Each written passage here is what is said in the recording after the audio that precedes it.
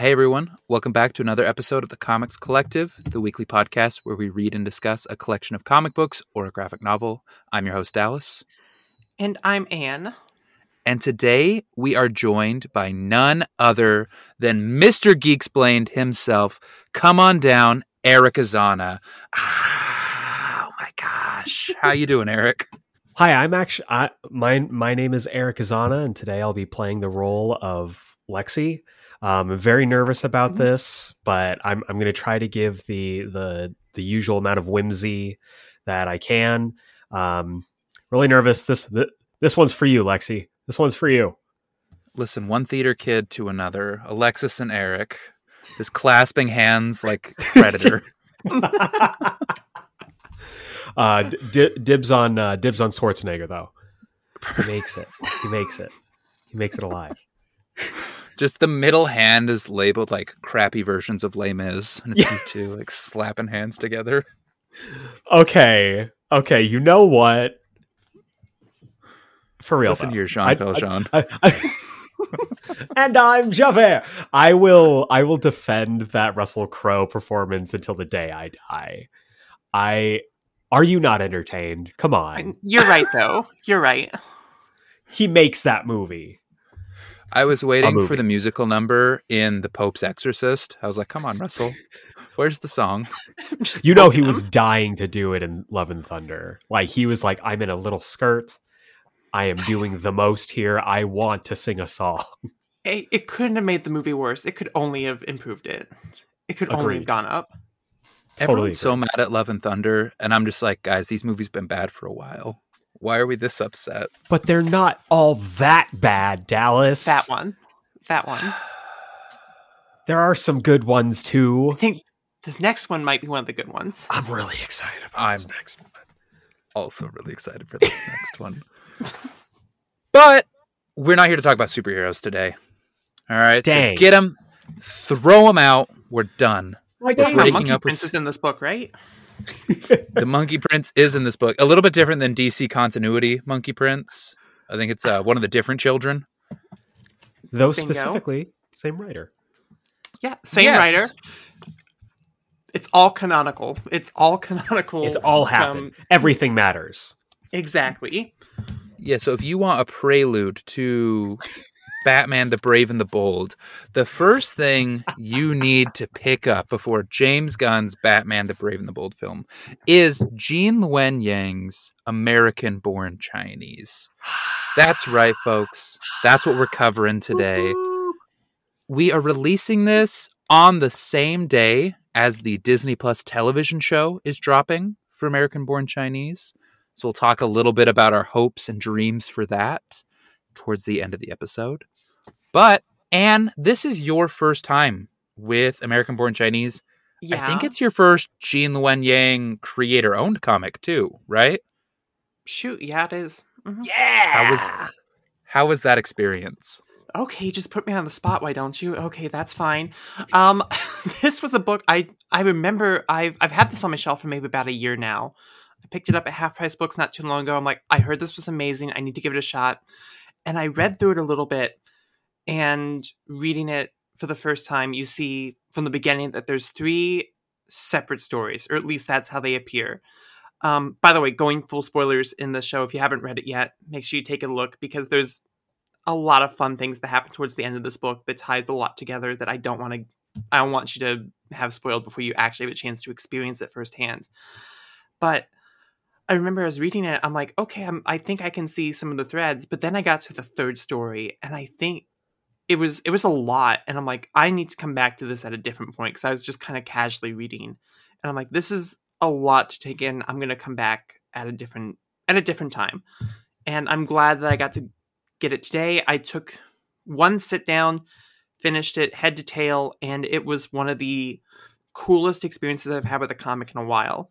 Because when all 3 of these stories start tying together at the end, and you realize the whole time it's just been one continuous story, the same theme throughout all of them, and it's just it's been a while since the comics had like that shock factor with me where I'm like, wow, I cannot believe that was pulled off as smoothly and as wonderfully as it was. It's phenomenal. Everything about this book was just lovely, phenomenal, and it blew me away. I was really, really impressed by it. All right. Eric, what are your thoughts initially about American-born Chinese? I mean, it's one of my favorite creator-owned comics of all time. If you have listened at all to my show, you know that I'm a big fan of Gene's. He's one of my favorite writers currently working, and every I've never read a book from him that I haven't immediately fallen in love with in one way or another. And I remember reading this for the first time and having one of those like existential crisis moments where you read a book and you're like, was he following me around as a child, watching me and writing down my experiences? Like, it's so beautiful to see a story that so completely encompasses the Asian American experience. And I mean, every single time I read this, I find something new that I love about it. It's a book that, like Anne mentioned, initially presents you with three separate narratives that all kind of intertwine together with this unifying theme of identity and growth. And it's got all the hallmarks of the things that I love in every Gene Luen Yang book, but also with a little touch of the Asian American experience that I can't get enough of. It's a lovely, lovely read. I think it's such a beautiful tale of... I mean, I love the title American-born Chinese, right? Yeah. I'm not an Asian American, but I feel like so much of the American experience is also talked about here. This idea of individuality and assimilation and being at war with yourself at this time of life about how you're going to fit in and how you're going to stay true to who you are. And I think some of the magic of this book is taking an experience that I did not have. I have never been an Asian American in the American school system, but I also saw so much of my own growing up here. I saw so much of the feelings that I've had about finding myself through the years. And I think it's a testament to the talent of Gene Luen Yang to take something that is so him and so personal and apply it to all of us through the participation in this book. It's brilliant. Yeah, I absolutely agree. It's one of those things that if you're not Asian American, like, you can still find a lot of things that you will connect with, and that's the hallmark of a good piece of art, is that everybody can find something that they relate to in it. Yeah. Because it's one of those things that's very universal, where it's like, even if you can't see it through this specific lens, everyone's had those times in their life where they felt like they've been othered in some way, shape, or form, and they felt like, I need to conform. I need to be a certain way that isn't me, so that people will accept me and things will be easier for me, and I won't feel like I'm on the outside anymore. And whether you're Asian American or whether you're LGBT or whether you're, whoever, there's ways that everyone could connect to that. I think everyone's had that moment in their life where they realized, I'm doing things that aren't me because it makes it easier. Because it's really hard to be you. Yeah, it's really, really hard to be you. One of my favorite parts about having Eric on the show and just talking with Eric about comics in general is it always gets to like a very personal place very quickly. So like we're 9 minutes in and I'm going to overshare. But Yes. I love that. I don't know what it is. Every time I'm talking to Eric about a comic, I was like, I should dive into something deep in my brain and in my trauma. There's something about his smile on the other end of this. I'm trauma bait. You can just say it. Eric, have you ever considered being a therapist? I feel like you'd be really good at it. You have a natural talent. I think I need to probably go to therapy before I can teach it or be part of it. But that's not the American dream, Eric. You're right. It's jumping into things that I'm underqualified for. Exactly. There you go. Politics. Get into it. Go. Both feet in. And as your presidential candidate for the election of 2024, I'm going to be counting on all of my comic book voters to go out and treat this like you are deciding whether Jason Todd lives or dies. Automate this and get me in there, okay? There are dozens of us. God damn it! I was gonna Dozens. But no, I tend to get pretty it's funny that you bring that up, because I feel like anytime that I bring y'all onto the show, I always end up getting very personal. And I love getting, personal or oversharing when it comes to this stuff, because this brings that out of us. People bring it up to me whenever they're listening to the podcast for the first time. They're like, were you really crying during the Spider-Man Life Story episode? I'm like, yes, obviously I was. Like, it's funny, and it's one of the, comic books is one of those unique pieces of media that is really fun at its outset and really fun upon your first viewing. And then you like take a step back, you're like, wait a second. Wait, hiding behind all of this, fun rigmarole, is that trauma hiding in the corner? And it always is. I really like this quote from Neil Gaiman, where he says, the very most personal bits of yourself you can put into your art are the pieces that will resonate with the most people. So he says every time he has put in such a hyper-specific moment from his life that he's sure that no one else will relate to it at all, those are the bits that people bring up every single time. Every signing, those are the parts that say, that is when I felt the most seen. And he said for him as a creator, that helped him realize that we're not so different after all. All of us have the same weird little life, little childhoods. And the specific thing in American Born Chinese that really spoke to me, as someone who is a Mormon and grew up in Utah, I was very used to being around a lot of people that had the same worldview as me, and around a culture that catered to me in a way that even within like all America, I feel like is unique in how much homogeneity there is, right? And then I moved across the country, and I haven't met anyone else with my background since I've lived here, like a single time. And this is super spoiled, but like it's just been on my mind so much the last year and a half of just how consistently I feel the need to poke fun at myself, poke fun at my culture, my family, the people where I came from, because it makes people around me more comfortable. Like you're sitting in these groups and they have these preconceived notions. They think they know everything that's going on, and they don't. And you're faced with this choice, like, all right, do I be a buzzkill or do I make myself a joke? And so just a small detail this time, but with the cousin, the story about the cousin and the fact that there's a laugh track playing the entire time that the cousin is on the screen, it really struck home. That was like, if you make yourself the joke, you won't be the butt of their joke.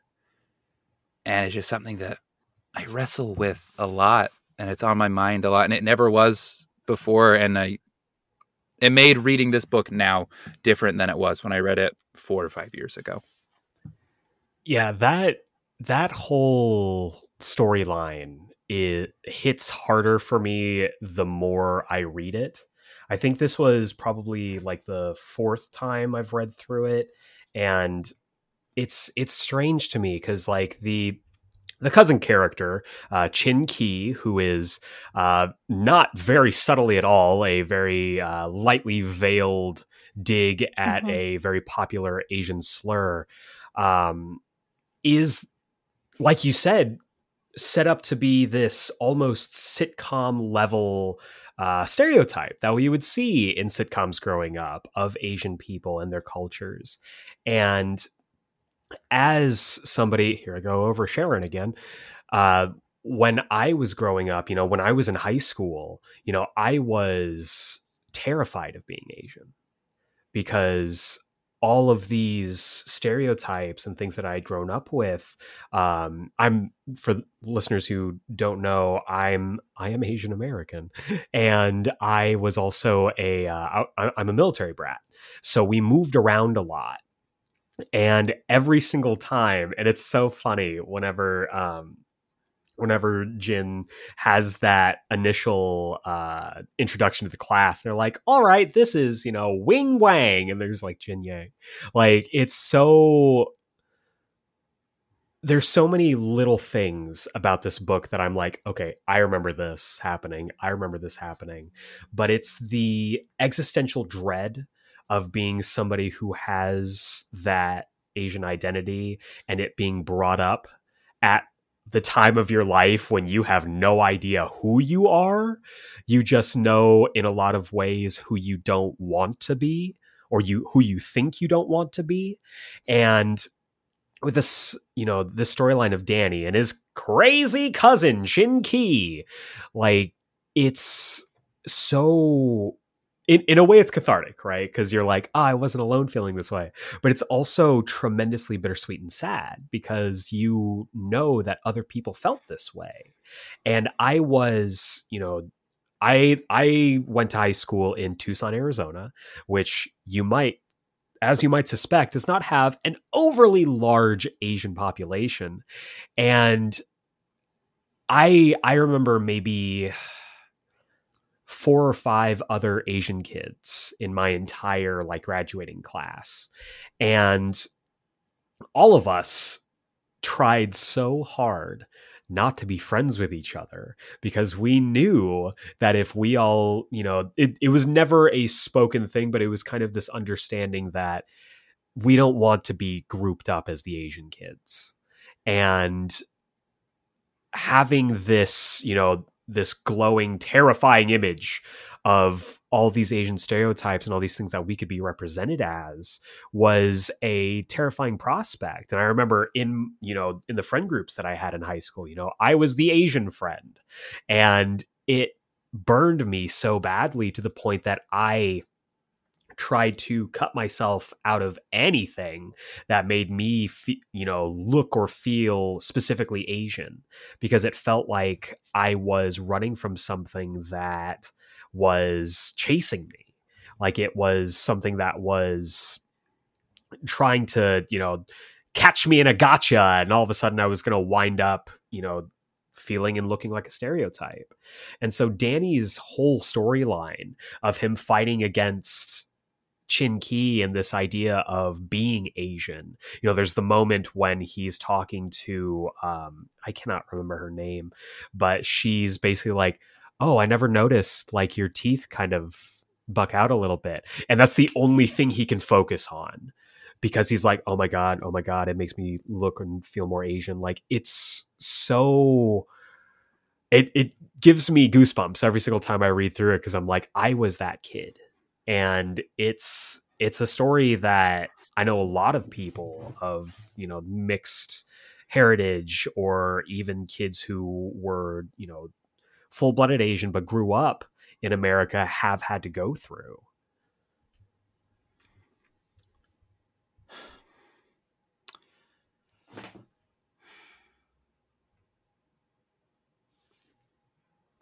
Sorry, I was just thinking about what I wanted to say. Thank you for sharing that, Eric. And also, Dallas, thank you for sharing your story. I just didn't want to. I'm also going to overshare. Yay! Everyone else is 3 for 3. Oversharing bingo. I've been thinking this whole time where it's like, there's something about this book that was clicking with me and I couldn't figure out what. And we're talking about the cousin and his relationship with Danny and his relationship with Jin and just the way that he sees himself. I remember, it's pertinent this week because I have been going on a movie binge lately and I've been watching all new movies. Except for this week, I decided to do a couple rewatches. And one of those rewatches I did this week, I trust me, this will be pertinent. It's important. But I rewatched The Little Mermaid 2, the Return to the Sea movie where it's like Ariel and her daughter finds out she's a mermaid. They put up a wall so she doesn't get to the ocean. It's a whole big thing. But when I was a kid, I remember seeing the trailers for the movie, like when you have the VHSs and you get the fun coming soon to home video, and I get those trailers and I got so excited for that movie because I love The Little Mermaid so much. It was one of my favorite movies. My parents got me all the Disney movies all the time. I had my whole VHS collection underneath our TV. It was beautiful. I'm upset that we got rid of those movies. But I remember begging my mom and my dad to take me out to go get that movie when it came out. And when the day came, they took me out to get it day of. And I think it was my dad who said it to me. It was meant to be completely harmless. But I remember him saying, as I was holding the movie in line to check it out, he's like, most boys aren't that excited about The Little Mermaid. And that stuck with me, like, instantly. Instantly, switch flipped in my head where I'm like, wait, that's a bad thing? I can't do that? And I remember very specifically after that, I started being very, very self-conscious about anything I was doing that was gendered. I remember in elementary school, we were reading a story where there's a script and we got different characters and I had to play a ladybug, and I started crying when I found out the ladybug was a girl because I didn't want anyone to think that I was into girly things because I thought that was wrong, that was bad. And so as time goes on, I remember very, very specifically building up that wall. And I think it's why the Danny moment hit me so thoroughly, because I did the exact same thing where it's like, I build up this persona. I surrounded myself with people that helped me build up this persona where it's like, I'm just one of the guys, just I can continue on this way and I can convince myself that I'm happy. And then I get to the point where I start to realize, the walls crack. You see through and you're like, something's not right here. I think I'm not letting myself be happy the way I should. And then I have these really tough conversations. And I remember talking with my partner at the time, and my partner was like, do you think you might be trans? I'm like, no, because when I think the word trans, the first thing I thought of was Quagmire's dad from Family Guy. Like this really awful, stereotypical example of what it's like to be a transgender woman. And it was everything that I did not want to be. It's like, I don't want to be a spectacle. I don't want to be a freak. I don't want to be someone who grosses people out just by being around. And I feel like I need to read this book again because I keep thinking about it as I'm talking about it. And just the relationship between him and his cousin is like the constant battle between you and the perception society has of you, the stereotypical way that they see you, and trying to come to terms with that's not who you are. That is something that you're only enforcing by being afraid of it. And that storyline, I didn't think this book affected me as much as I realized it actually did. Sorry, I'm definitely oversharing, but it's getting past that. I think everyone has to have that moment where they're the Monkey King under the pile of rubble, where you're like, the only one keeping here is you by not being you. Like, all you have to do is stop trying to be someone else. And damn, that's good. I need to read Journey into the West. It's such a good story. Or Journey to the East. No, it's Journey to the West. I keep getting my directions mixed up. Hey, you know what? I feel like everyone who doesn't use, or everyone who is more often than not using GPS doesn't actually know their directions at this point. I know I don't. Mm-hmm. So. Yeah, I could not tell you. But no, I think and thank you for sharing that. Like, thank you for oversharing. Like, I obviously it's, all three of us have these very different stories, but they're all kind of this unifying experience of having difficulties with coming to terms with who we are. And this book is so good at telling three very different stories while still telling the same story. Just like us. That's true. Damn. We planned that, actually. Got him again. Roll credits. That's it. That's the stinger. Yeah. We jump up. Perfect episode. The credits roll.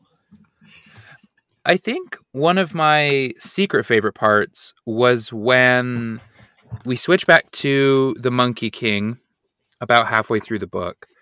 and we learn about the 4 monks that achieved legendary status. Yeah. We learn about Chi Dao, who meditated until he became stone. We learn about Jing Zhe, who fasted so long, and then he smirked in the face of death. And then Jiang Tao, whose sermons would make bamboo weep. And then we learn about Wang Leicao, who couldn't meditate for much longer than 20 minutes without getting an itch, who couldn't fast until after lunch, or else he would faint, which made me think of my little sister once. We were fasting as a family for something, and she literally skipped breakfast, and at lunch, she was like laying down, like she was on her deathbed. This isn't Alexis, this is the other sister. She had skipped just breakfast, and she was Oh laying my on the ground, gosh. and she's like, I think I'm going to faint. Like, you missed breakfast. It's not even lunchtime yet. It's 11 a.m. And she was like, I just feel a little faint.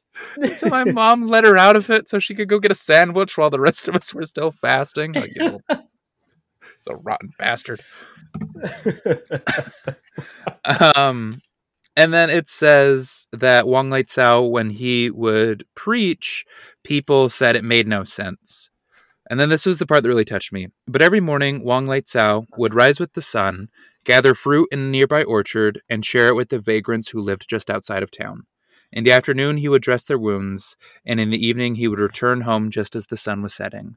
Wang Leicao did this faithfully, day after day, year after year. One afternoon, one of the vagrants asked, Tell me, monk, why do you come here day after day to feed us and dress our wounds? Are you too stupid to get a real job? And he says, I am no more worthy of love than you, yet Zhe Yotze loves me deeply and faithfully, providing for my daily needs. How can I not respond in kind? And that's the monk that goes on to impact the Monkey King to allow him to accept himself. And there's this great moment when the Monkey King has shrunk down to get out from underneath his rubble, and he still has the shoes on, his first symbol of like assimilation and of allowing himself to be othered. And the monk says, on this journey, we have no need for shoes. And there's this wonderful shot of the Monkey King and the monk walking away with the shoes left behind. And it just made me think about choosing to live your life in a way that other people feel comfortable being themselves around you. Something that I've been wrestling a lot with is the idea of being, because I mean, the Journey to the West, my understanding, I mean, built off of this book, there's a picture where they've all journeyed to the West and they're seeing baby Jesus in his manger. So, more or less. Is that what that was? That was my understanding of what that was. I may be proof texting there. Yeah, there's ideas of that, like, oh, maybe they passed along there while they were making their journey. Oh, shoot, no, I can see it. So they say, what up to baby Yeshua? And it... like myrrh. Here's some myrrh. And it made me think about the kind of person I want to be, right? My background is in Christianity. I was taught for years and years about this idea of boundless love. And then one of the hardest parts of my adult life has been seeing so much of Christianity being about focusing on who to exclude from that boundless love.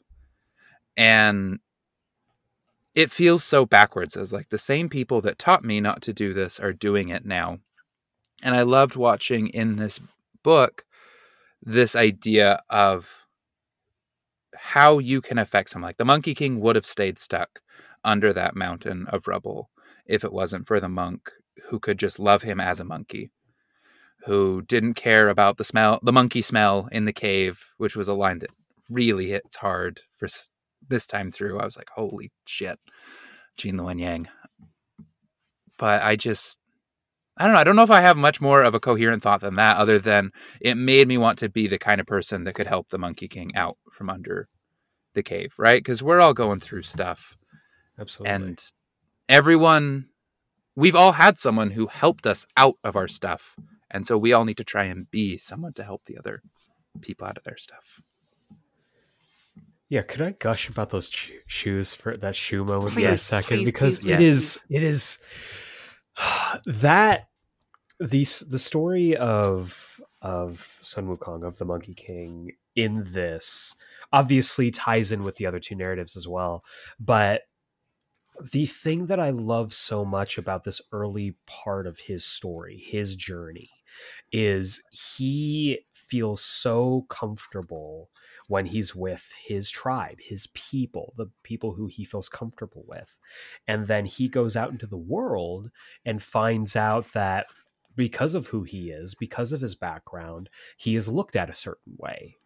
And this pisses him off. He is so mad about being judged, about being stereotyped, about being put into a box, that he decides to start hating the things about him that made him him. He starts to hate the things that made him who he was, and he starts to change them. And the shoes are this thing, like, the shoes represent so much, but obviously the shoes are also just shoes. They are meant to constrict. They are meant to be this shell for that. I'm about to explain what shoes are. Listeners, shoes way back in the day were created to be a shell around your feet to protect it from outwardly threats. But what that does is it isolates you, and having a protective wall is both helpful and harmful, because you rob yourself of experiencing what life is like beyond the wall. Now, what the Monkey King does here is he changes literally everything about himself to fit in with what the other gods and the deities want, their idealized version, or maybe just his idealized version of what he thinks they want. And when he presents himself, he's like, I am 7 foot tall. I am Chris Hemsworth-like, and I am here with my shoes, and I am ready to be taken seriously, damn it. They look at him and they're like, you're still a monkey. And that part always hit me like a truck. It always it always really affected me in that way, that no matter how much cops are coming to get me, sorry. It's the oversharing police. No matter how much you change about yourself, or how much you outwardly, shift to try and fit into boxes, to try and fit into what you think other people want, at the end of the day, it's still you. And you are made up of your culture, your life experiences. Everything that you are is everything that was put in to build you. And the moment that he is trapped into the rubble, our favorite monk boy is being tortured by these two Oni, and he's just like, well, obviously I'm not going to help him, because that would mean giving up my brand new bod. And like Dallas, like you said, he looks at the monk and he looks at him. He's just gotten like viciously impaled, which I was not prepared for the first time reading this book. I'm like, we're talking impalement in this book? He was very calm about it. Yeah, he's just like, oh, well, this might as well happen. And as he's being like put up on this pike, he says, so is your true identity the supper of two demons? And the monk says, perhaps. Is yours the eternal prisoner of a mountain of rock?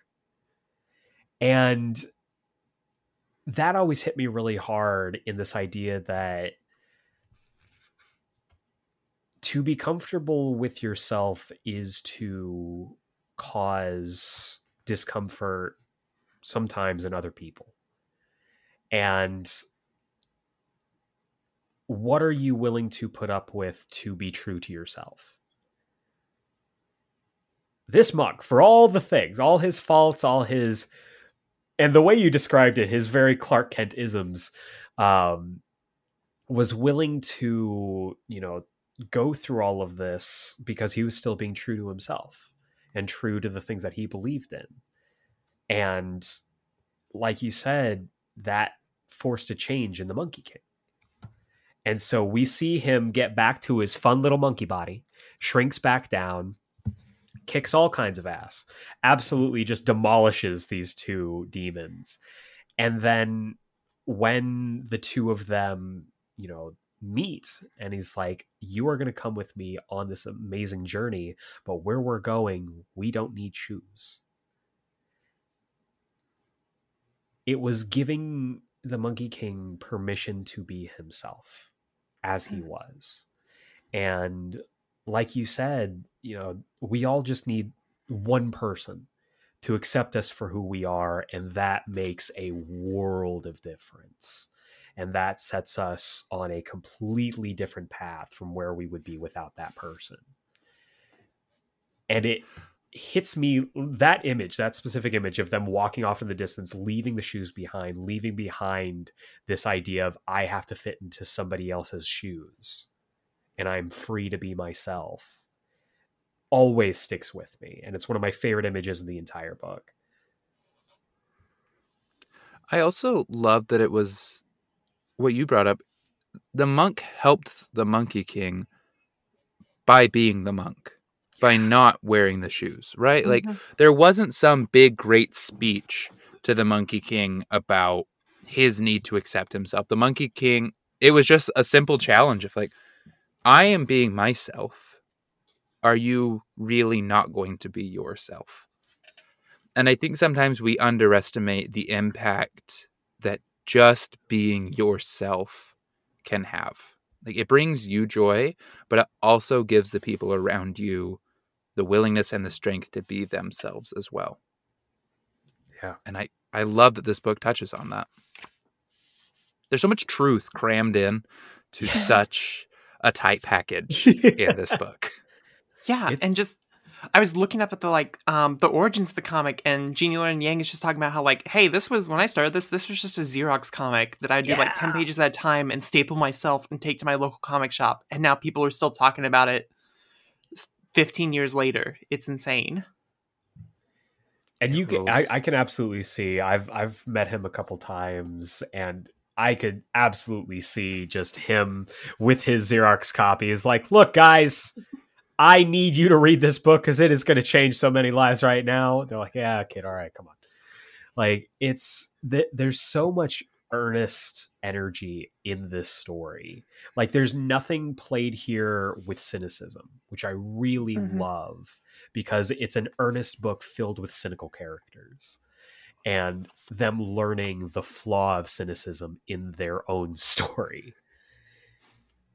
Like, you see all these people trying to fit into their boxes. When Jin gives himself the fro, because he's like, this girl obviously likes dudes with fros, and so I need to also change my hair, and that will be the key to this future that I have envisioned for us. Like, they're all trying to fit into these boxes that they make themselves based on their interactions with other people. And them being able to grow out of that, to be able to say, I may not have a great time all the time, but I would rather do that than pretend to have a good time as somebody else. What do we think of Wei Che's son, the little friend? Because I love him, and I love how often the book tells you what Jin purposely doesn't do so that people won't know that he's Asian, and we just get to see Wei Che's son do all those things, right? Like, it's a real Chekhov's guns. Like, these are all the signposts of my being Asian that I have to avoid at all times. And then you get to see the tension of someone else doing all those things and still living a happy, fulfilled life, right? Well, that's what makes it so funny, that if you're reading this for the first time, you don't realize that the story of Jin and Danny is the same story, because they are literally the same story. Danny is trying to deal with his crazy cousin Chin Ki, while Jin is trying to suppress his friend who represents all of the things that he is trying to stay away from. And it's that really clever narrative of, I'm going to present you with two stories that are the exact same story and are actually one story. And I remember the first time when it's revealed that, Jin makes that deal to give his soul up to become Danny, that I remember setting this down and going, I need to walk around the house for a second, because this, all of the intricacies in that, and of him looking at, this kid who represents all of the stuff that he represented. They have that really parallel, introduction where they're both being introduced to their class. Both of their names are mispronounced. Both of them are like, and he's coming all the way from China. And Jin's like, I was born in San Francisco, and we are coming here from San Francisco. And his friend is like, I was born in Taiwan. I am not Chinese, but thank you for that. And it's one of those things that, like, as an Asian American, like, when I was a little kid, I remember, and again, this is the oversharing episode, so we're oversharing. I remember I had this same bowl cut that Jin had, and I was bullied relentless. I remember very specifically, it was in third grade. I was bullied relentlessly as the China boy. And I was incredibly confused by this, because I'm like, wait a second. Filipino, wait, is Filipino another word for Chinese? Like, because I'm a kid and I don't know these things. And when you're dealing with ignorance, who are, actively trying not to learn those things, it can be very confusing as a child. And so having that introduction to him, having, their bonding moment over the robot, it's like, my robot turns into a monkey, which should have been a sign. It's incredibly clever writing. It's like him representing this corruption of the ideal, right? He starts off, he is this emissary for his father, sent down to try and learn what it means to be a human being. And having him, start off as this character who, Wei Chen is very, he's very specifically what I think a general populace, especially at the time that Gene was writing this story, would look at and say, yeah, that's an Asian kid. And the friendship that blossoms between Wei Chen and Jin, while Jin is with every fiber of his being trying to run as far away from Wei Chen, who could not view him as a better friend, is heartbreaking. Because there's that moment where Wei Chen is in the locked in the in the closet with Susie, I believe is her name, and he's just sitting there. He's like, I didn't have any friends, and when I got here, I didn't think I was going to have any friends. And yeah, I think Jin kind of makes fun of me, and I think he's ashamed of me sometimes, but he lets me be me. And that's all I could ask for. And while Jin is desperately searching for his monk, he is being the monk for Wei Chen until it all falls apart. And yeah, he's a great character. And him rolling up at the end when he rolls up to the boba shop, I'm like, I know that guy. I know him. It's a beautiful story about him, losing faith and regaining faith. And the little snapshot at the end where it's just the two of them, and there's no dialogue. It's meant to be like, y'all remember Lilo and Stitch, the actual Lilo and Stitch? That was a real movie that happened and shouldn't be. Anyway, the ending credits where it's showing like their snapshot adventures while they're going through the Polaroids. It's that little image at the end of Wei Chen and Jin just being like, yeah, just living their lives and accepting each other. That, like, the perfect cherry on top of the sundae. I hope I can be the friend that makes you feel mostly good, but a little bit bad about yourself. I hope I can be that for both of you. You know, I'm going to let you in on a little secret, Dallas. You already are. Thank you. Yeah. Yeah, that's my You're goal. 10 out of 10, no notes. Keep it I up. want you to be locked in a closet and be like, he's mostly a great friend, even if he does make me feel a little bit othered all the time. That's what I'm trying to do. I'm trying to bring that gin friendship.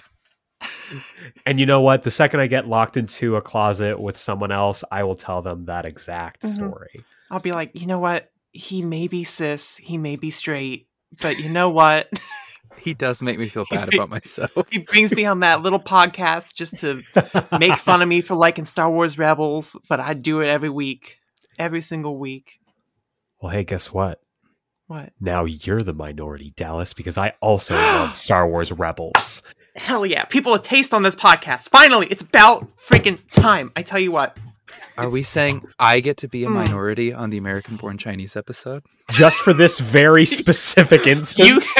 Wait. You're not allowed to put that in the episode description. For this very specific 30 seconds of time on this American very Born specific Chinese. podcast. Dallas learns what it is to be a minority. It's a very This special week. episode.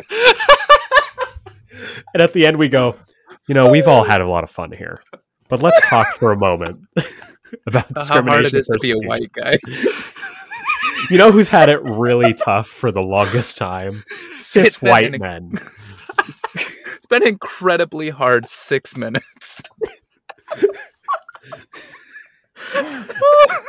We've had a lot of fun today, but I really want to talk to you about all the struggles that Dallas goes through on a day-to-day basis. Do you know how hard it is to be at that job he's not qualified for? He's in way over his head.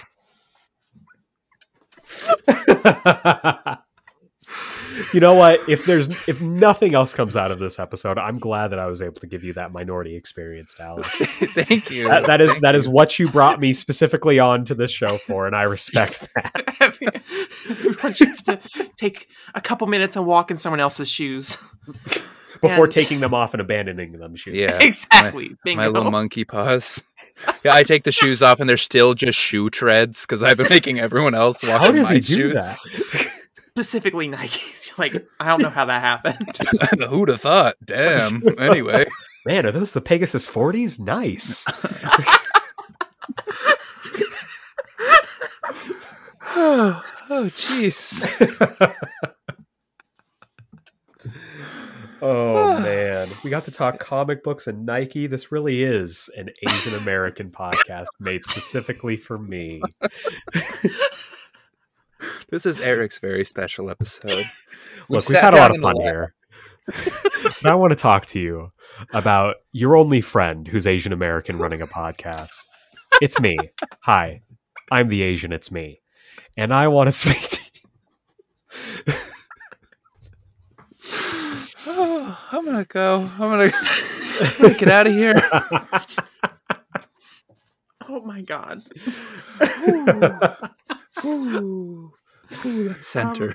Yeah, so I lost my mind too when I found out this was one story. I said wow out loud, and I think I powered through the rest of this book in like 5 minutes. I'm like, that was the best thing I've ever read. That was beautiful.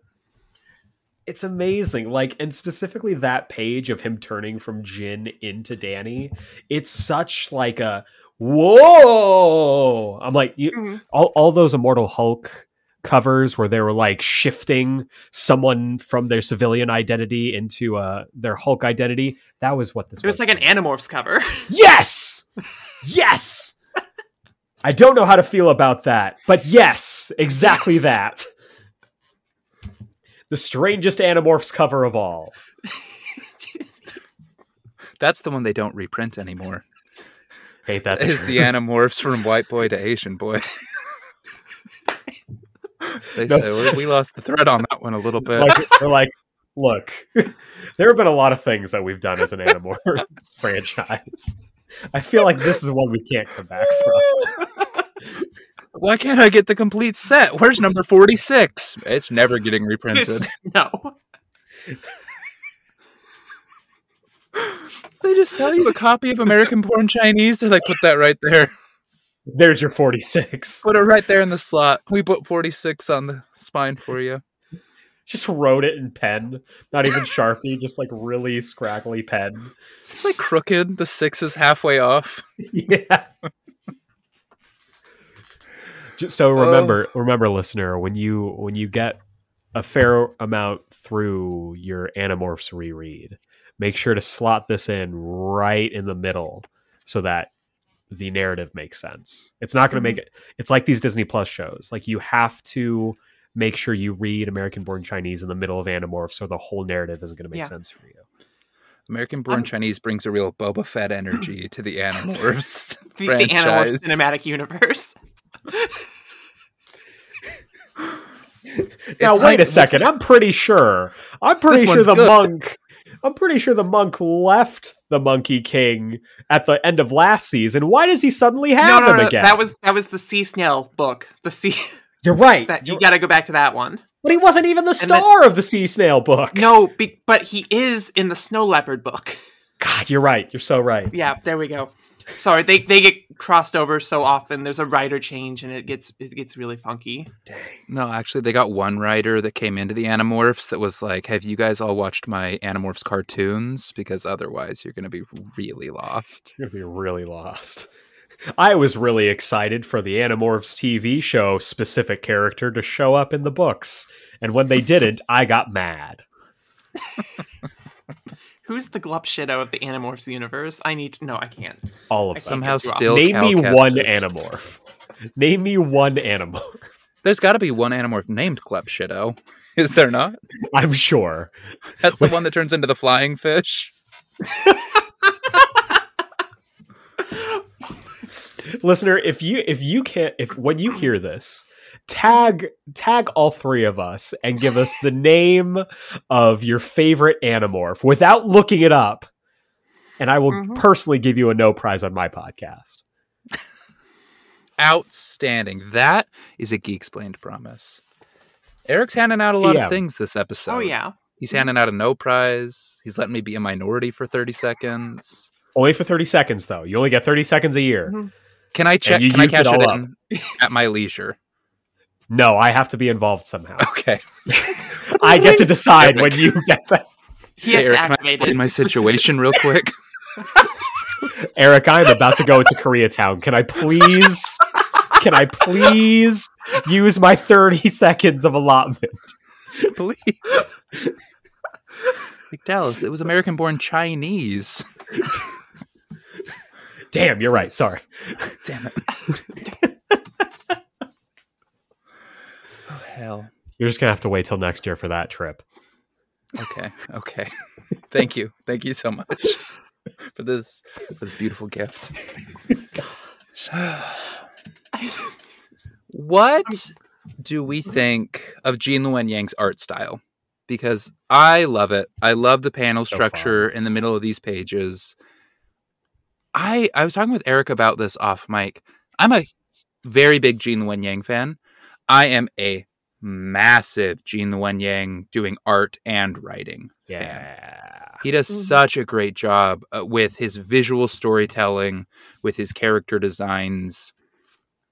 And there's just a heart that goes into the all Jean Luen Yang all the time projects. You know, like this, Boxers and Saints, and Dragon Hoops are comics that are in constant rotation for me. Well, and it's very much like another incredible writer artist, Daniel Warren Johnson. There is a really nice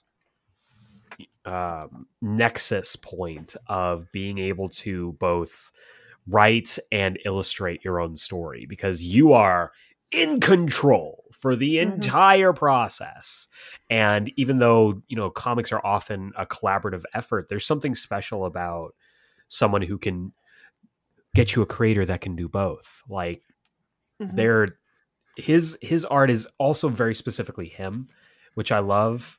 All of his books, even though they don't all look the same, you can kind of see his art progression over the course of reading these books. It's all very much still his style. And it's a style that's perfect for the story. I think, yes, especially everything. I think it's really smart to start with the story of the Monkey King, because it instantly wins you over with just how charming it is. It is perfection. And it makes a really fanciful legendary, like legend story, into something that's palatable and easy to follow, easy to understand. It makes it something that's easily digestible, and it continues throughout the entire story. And I think keeping that art style the same through all of them also helps when some of the fanciful stuff starts invading the other two stories later on as they start to tie into one, and it makes all of it come together at the end. I think it's perfect. It's so fun. I think something that's really cool about creators who do both art and the writing is something that comics are great at, if you know how to do it, is keeping the story in an active voice, right? You don't have to give any, and the character did this, and this happened to them narration that is so hard to keep present and exciting and moving in prose. And older comics threw that advantage just right out the door with the crazy caption boxes, which can be fun, but also sometimes you're like, you've got this thing that no one else does where you don't have to switch into a passive voice to describe.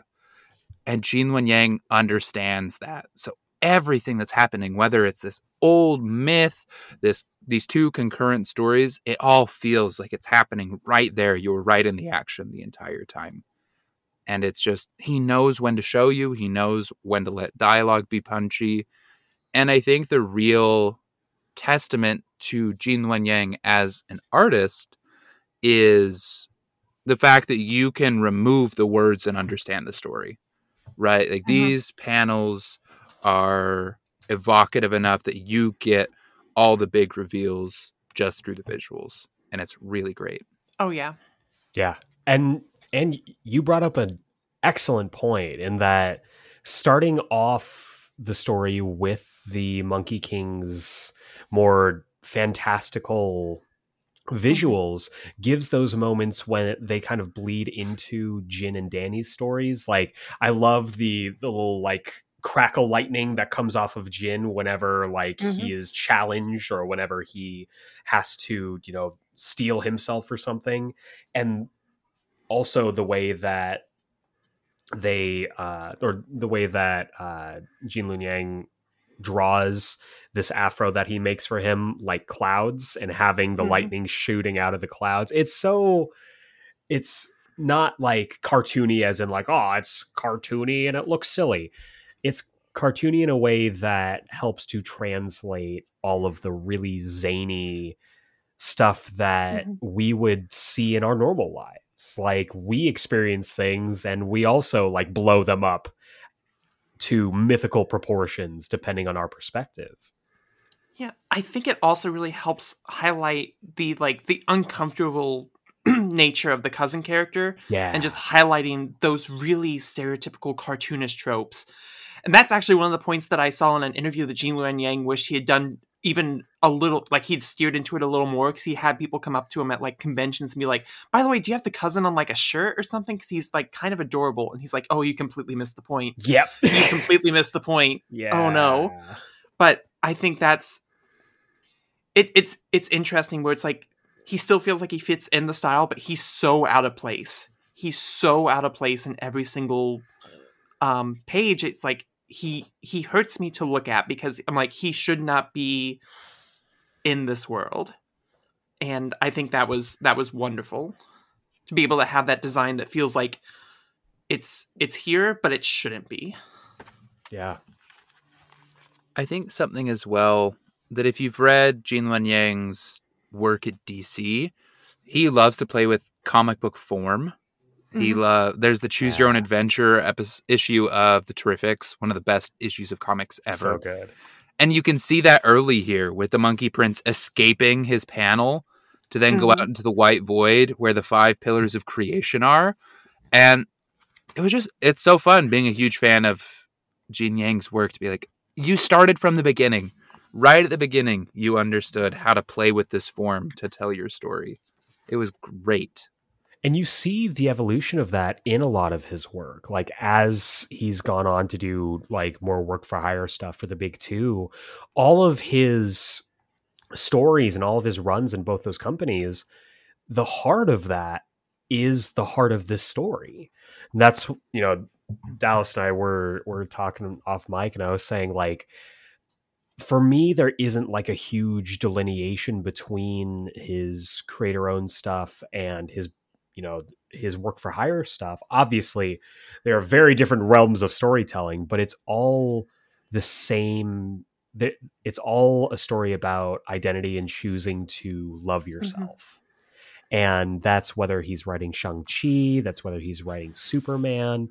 Like, it's all one story, and that's something that I love about all of his work. Absolutely. Do we have any final thoughts about American Born Chinese before we talk a little bit about our hopes, dreams, and trepidations going into the American Born Chinese show that, again, debuts today as you're listening to this? I think my final thoughts are just go read this. Go read it again. Go read it a fourth time and a fifth time.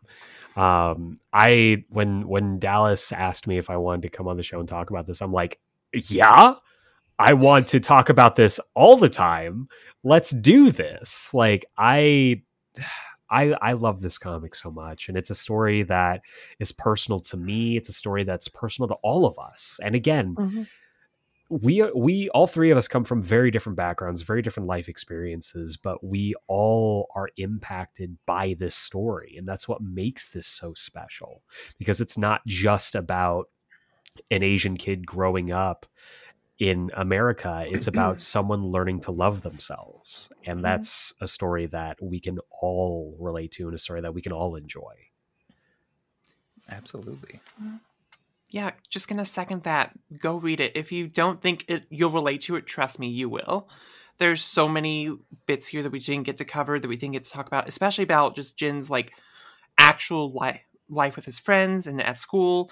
There's so much here that you'll find that I'm sure that you'll relate to, and it's just a wonderfully constructed story that I'm realizing more and more as the minutes in this conversation go on, that I need to go back and give it another look so I can make sure I see how everything ties together, because there's so much that you definitely will miss on the first time because you're not looking for it. Absolutely. I love the quote on the front of the book from the New York Times. They say, Gene Luen Yang has created that rare article, a youthful tale with something new to say about American youth. I feel like the coming of age story is an incredibly common story told in American comics, American movies, American television, and I can genuinely say that this brings something new to that well-trod path. I think that something new is an incredible depth of heart and a really bright start to an impeccable career. If you loved Gene Luen Yang's recent Shang-Chi work, I know a lot of people really liked that, and you haven't gone back and read American Born Chinese. If you loved his work on Batman and Superman, which was also great, and you haven't checked out Dragon Hoops, you got to check out Dragon Hoops. Boxers and Saints, I feels like gets slept on a little bit, but it's brilliant as well. Like, this guy does not miss. He loves comic books. He is a certified genius, which is pretty fun. He got the Genius Grant. There's this great interview with him where he talks about receiving that Genius Grant. He's like, the person in front of me stood up and talked about how they brought back the language of their ancestors from extinction through research. And then I got up and talked about Superman. And then the person after me got up and talked about their work towards cold fusion. And he's like, I kind of sat there like, yeah, okay. He gets it. It sounds to me like the people that were before and after him were woefully underqualified. Personally. Oh, yeah. You get it. So the show, are we going to be watching it? Are we excited for it? Is it on our radars at all? 100%. 100%. I'm very interested to see, because I've seen, and I was at a panel recently at WonderCon where he spoke about the changes that were made to the story, because everything that I've seen from it looks to be a very different story from the book, which I'm obviously worried about, because this is a very personal story. But I have faith in the creative team. I have faith in this absolutely stacked cast. Like, it's incredible. It's reuniting our big three: Michelle Yeoh, Kie Kwan, Stephanie Hsu, which I am gonna be mad about forever. Didn't win the Oscar. Mm-hmm. I'm ready for all three of them to get Emmys off of this. We're gonna make it happen. It's looking to be a very different story about more. I mean, I guess Jin is going to be more actively involved in the mythology aspect, which is interesting. I just hope, and I do trust in the the team behind it, that they will continue to make it a story about self-love, about acceptance, and I'm really excited for some kick-ass fight sequences as well, because I mean, the short fight sequences that we got in the comic were really fun, and I hope they build off of that. Do you know how involved Gene was in the creation of the show? At the ground level, from what I understand. Oh, word. Okay. Because this is obviously his property, so he's been there from the beginning and been part of it. Obviously, he's not the showrunner, because they have all kinds of people working on it, but you've got tons of people involved. Bringing back Destin Daniel Cretton, who directed Shang-Chi's, directing a lot of the show. So I'm really excited to see how much they pull. Me too. Alexis just texted me, and she wants to know if we think the show will get the comic in people's hands, or if it'll be like a weird disconnect. Because some creator-owned comics like really take off because of shows, and then others just never do. Do we think this is one that people will end up going and checking out the comic? I would hope so. Yeah, I would think so, because a lot of times when you see an adaptation take off and the comic doesn't, it's oftentimes because maybe the adaptation made some improvements on the comic. Everyone, don't go read The Boys, just watch The Boys. Amen. But I think there's so much heart in this story. It's a timeless story that I don't think would be alienating to anyone. And we have seen recently a lot of push, especially with like more comic-based adaptations. Like, you like this trailer? Go check out the comics that inspired it. Whether that's accurate or not is whoever's guess. But the fact that they're featuring like, hey, go read comics, like, I think is a big deal. Mm-hmm.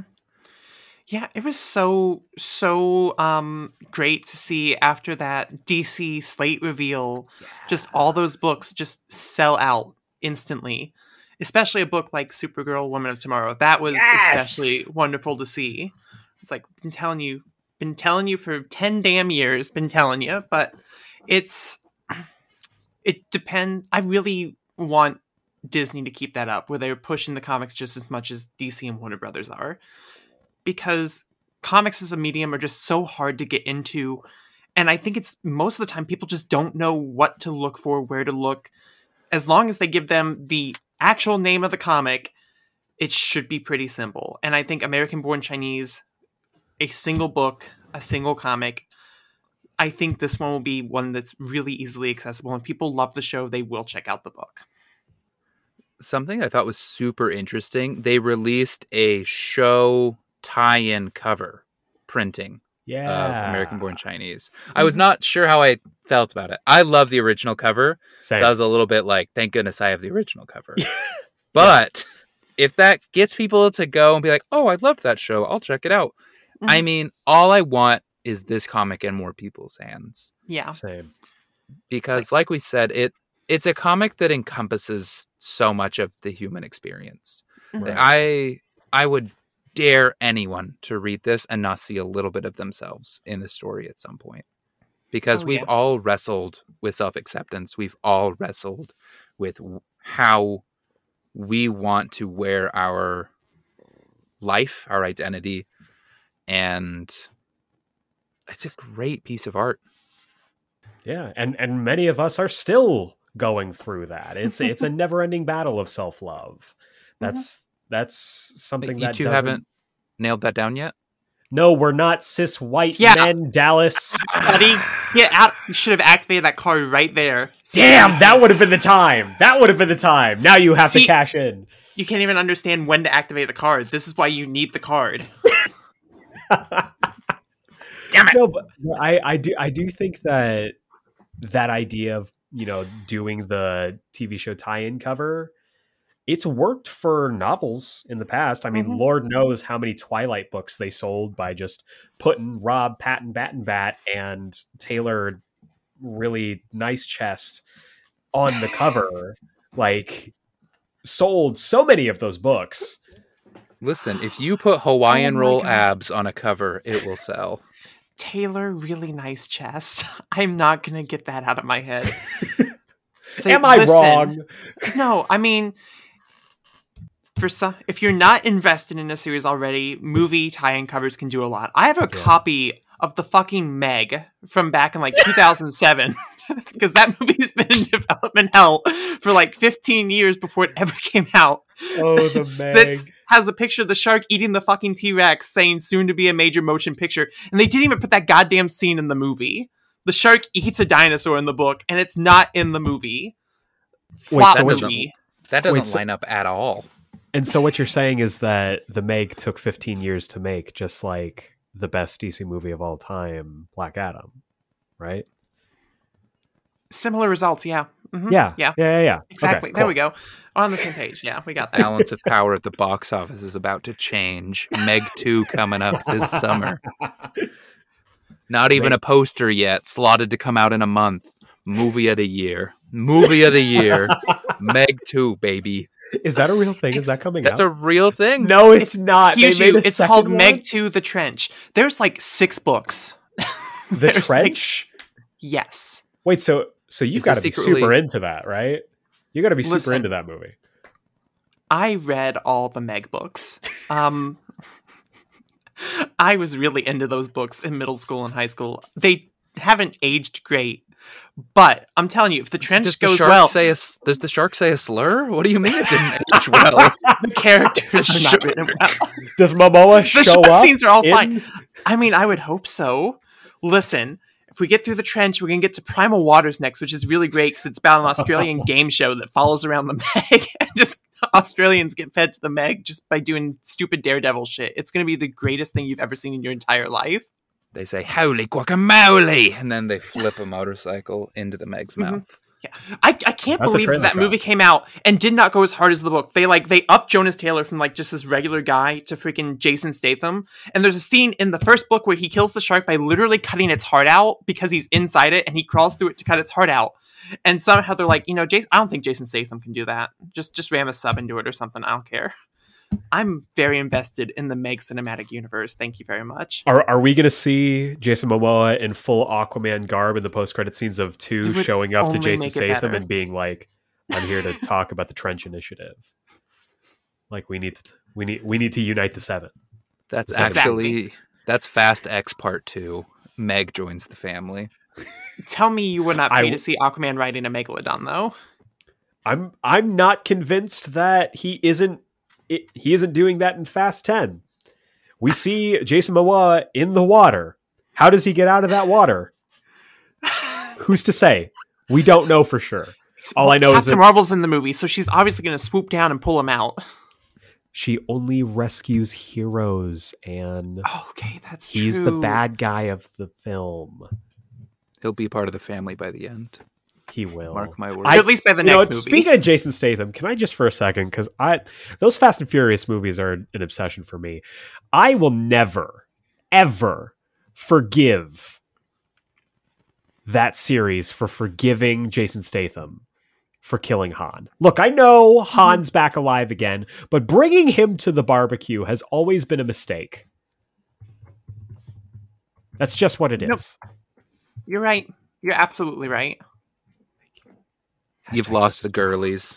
Anne and I are sitting over here like, damn, let him go off. Neither of us know what this means. I remember Han, he died. I couldn't tell you which movie he died in, but he died. But then he didn't die. He undied. He was alive, then he unalived, and then he unalived. You are correct. That happened in chronological order in Fast and Furious Tokyo Drift. Also, the post-credit scene of Fast 6, which is the 6th movie, obviously, and then was brought back most recently in F9, the Fast Saga. And if you would like the Comics Collective to do a Fast and Furious episode, you get in the comments, get on Twitter, tag them, and let them know that for Fast X, it's all about family. That's a long marathon. That's what I should do with my next week. I should just watch all those movies all the way through. You should. Especially because Tokyo Drift is furiously slept on. It needs more recognition. It's the most Fast and Furious. I covered this on the podcast. I did an episode on my podcast. And the most furious, damn it. On a scale rating Fast and Furious for each of those films, it scored the highest, okay? I remember that episode of your show. I did the maths on this. And then I watched a TikTok where they pointed out that every Fast and Furious movie has a different naming convention. And it killed me. It made me laugh so hard. Every single one has a different naming convention. And they're keeping it up with Fast X. First time we've introduced Roman numerals, baby. Oh, yeah. And then Fast X Part 2 for the 11th movie. Yep. Fully insane title. I love it. Wait, that's actually the title for the 11th movie? Fast X Part 2? Yes. Oh, my God. We're going full Dark Phoenix saga on this, okay? It's like Dune, baby. I still need to watch Dune. Wait till if the movie hasn't finished yet, wait until it finishes and then watch the whole thing. Okay, cool. I'll do that. Yeah. This is somehow the third time I've pitched Dune this weekend, but Eric, Dune. Okay. The thesis of Dune is that there is an amount of cocaine that will make anyone religious. Now you've got me interested. So picture this. It's Tatooine, but cooler. It's named Arrakis. This corked up shardy named Paul in a sci-fi world. Fucking in a sci-fi world. Get over Luke. How do you outdo Luke for dumbass names? His name is not Paul. His name is on Paul. Arrakis. What's everyone? His title is Muad'Dib, and his name is Paul. That's not his. It'll be like Muad'Dib isn't his name. It's okay. It'll be Paul. You'll have like a Stilgar, there's a Chani, there's a Gaius, but then hey, there's Duncan. Yeah, Duncan. Picture this. McLeod. Duncan, Idaho. That's not his name. That's a name. That's not his. That's a That's a Magic Mike name. Duncan, Idaho is a Magic Mike name. That's not a real name. He's played by Jason Momoa in the new one. No, he's not! Yes, he is. Jason Momoa is Duncan, Idaho. No! It's a perfect movie. And so Paul goes out into the desert and he's like, damn, Zendaya is hot. And she says, would you like to do these drugs? And he goes, yeah. And he does them and they ride some worms. And then they commit genocide. And that's Dune, folks. Da-da-da-da-da-da. Smurf. That took a very sharp turn from Magic Mike Triple XL Duncan Idaho Boogaloo well, into... Yeah. Well, that's the third book is Duncan Idaho Boogaloo. Okay, got it. But I have to go through 2 books to get to the Duncan Idaho Boogaloo? Yeah. What the Duncan Idaho spin-off series on Disney Plus. I don't know how that's surprising. Featuring From a guy Hobbs named and Paul. From a guy named Paul, there's only 2 things you can do, and genocide's one of them. I don't know what the second one is yet. I haven't seen a Paul do anything different. Shout out to all the Pauls in our life, whether your name is Paul or not. Pauls, hit us up in the comments. What do you do with your life? What genocide? What's the second thing, Pauls? What is the second thing that you do? How do you fill up the back half of your day? What do you... They say just Paul things. Just Hashtag just Paul things. And then a giant to-do list. Genocide. Just Paul things. Dune Part 2. Just Paul things. Parentheses. Oh, that's just more genocide. Okay. From the people that brought you genocide. Just Paul things. Just Paul things. Coming to Max. Somehow heartbreak feels good in a place like this. I hope he comes back and everyone's like, somehow Paul returned. He comes in on the worm.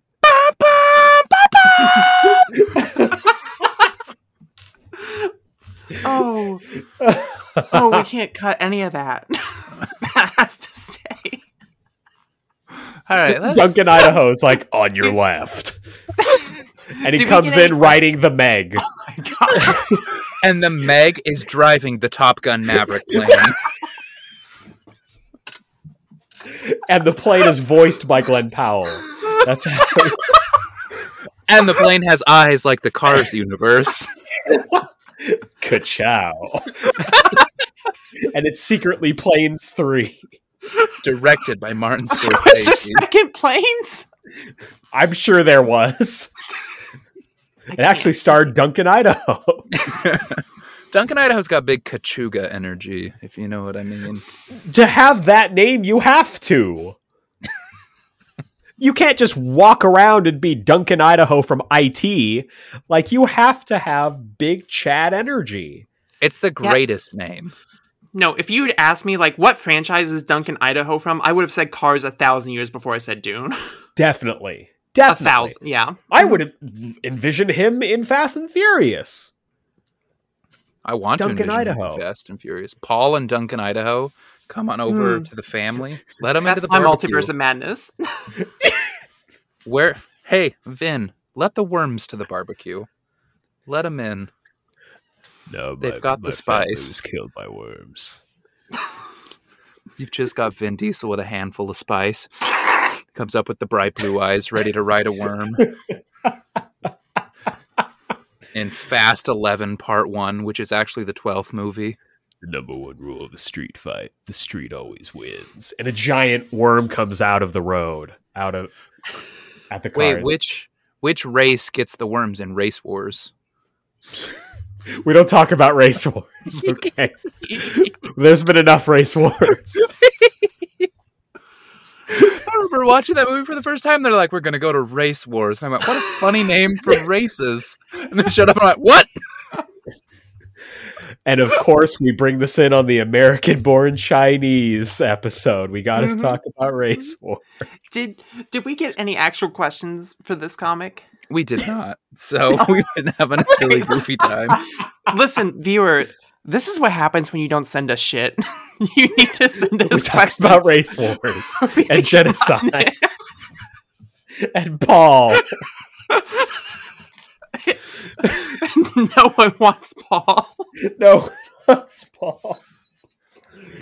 Oh, God. Best part about Paul is that George Lucas said, what if I take Paul and I put him in the Chanel boots and give him a green laser sword? Yes. And they made billions. What if I named him after myself and put him into Chanel go-go boots? I saw yours. George Lucas said, Duncan Idaho, more like Han Solo. Paul, let's put him in the LGBTQ community. It Luke rhymes. Skywalker. It rhymes. It rhymes. You have to do the hamburger fingers, or else it doesn't sound right. It rhymes. It rhymes.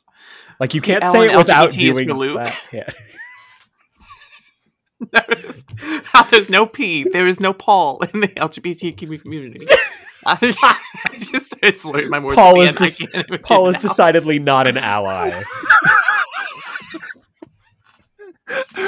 He says, I'd do just about anything but support Luke Skywalker and the LGBTQ community.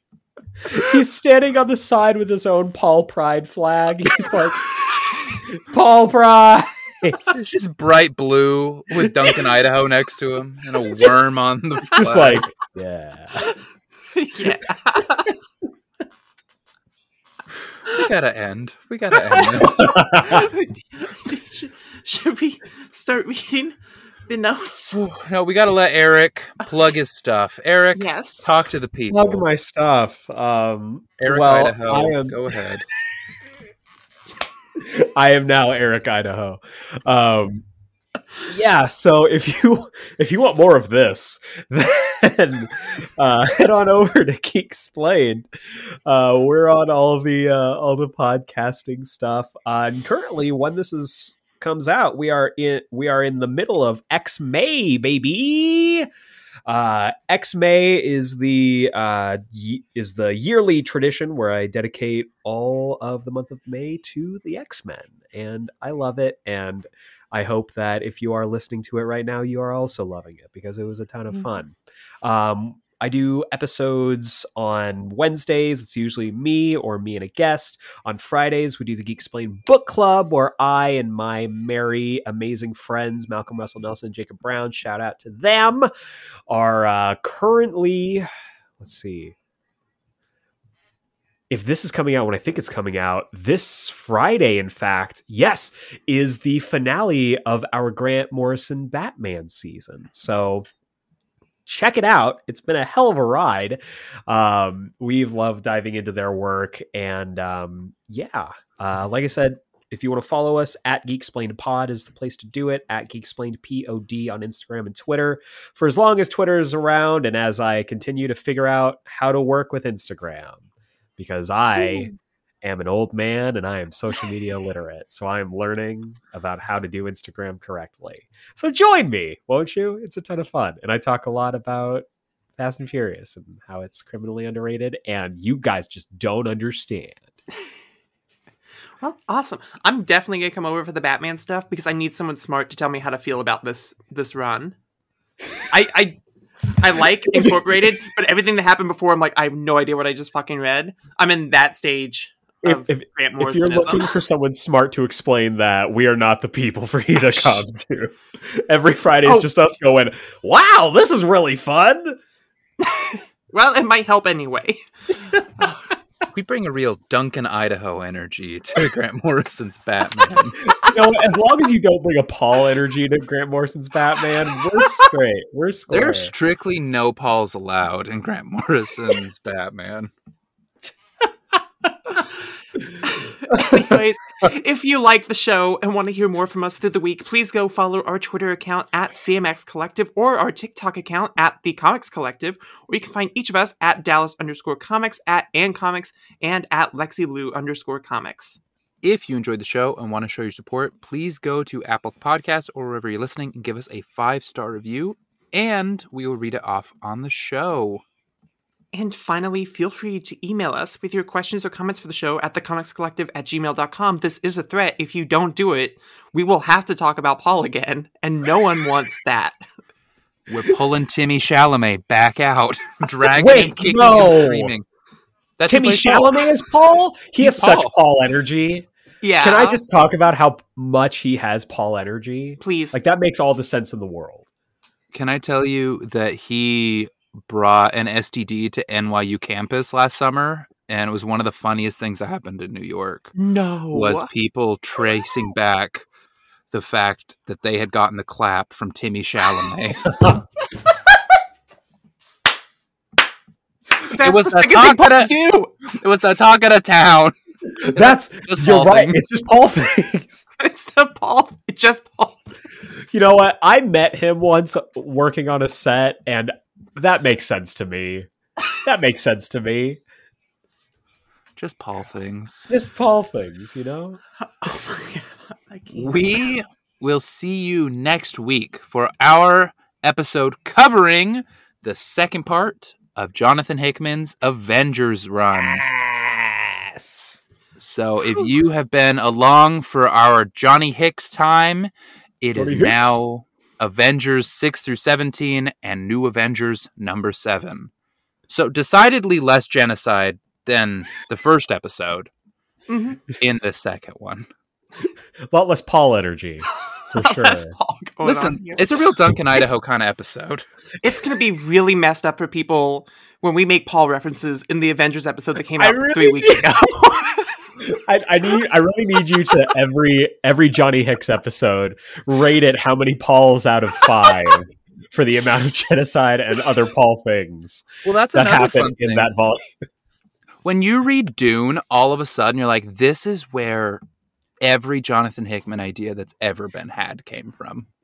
It's all just been Dune over and over. Every time you're like, is that a bad person trying to build a great nation?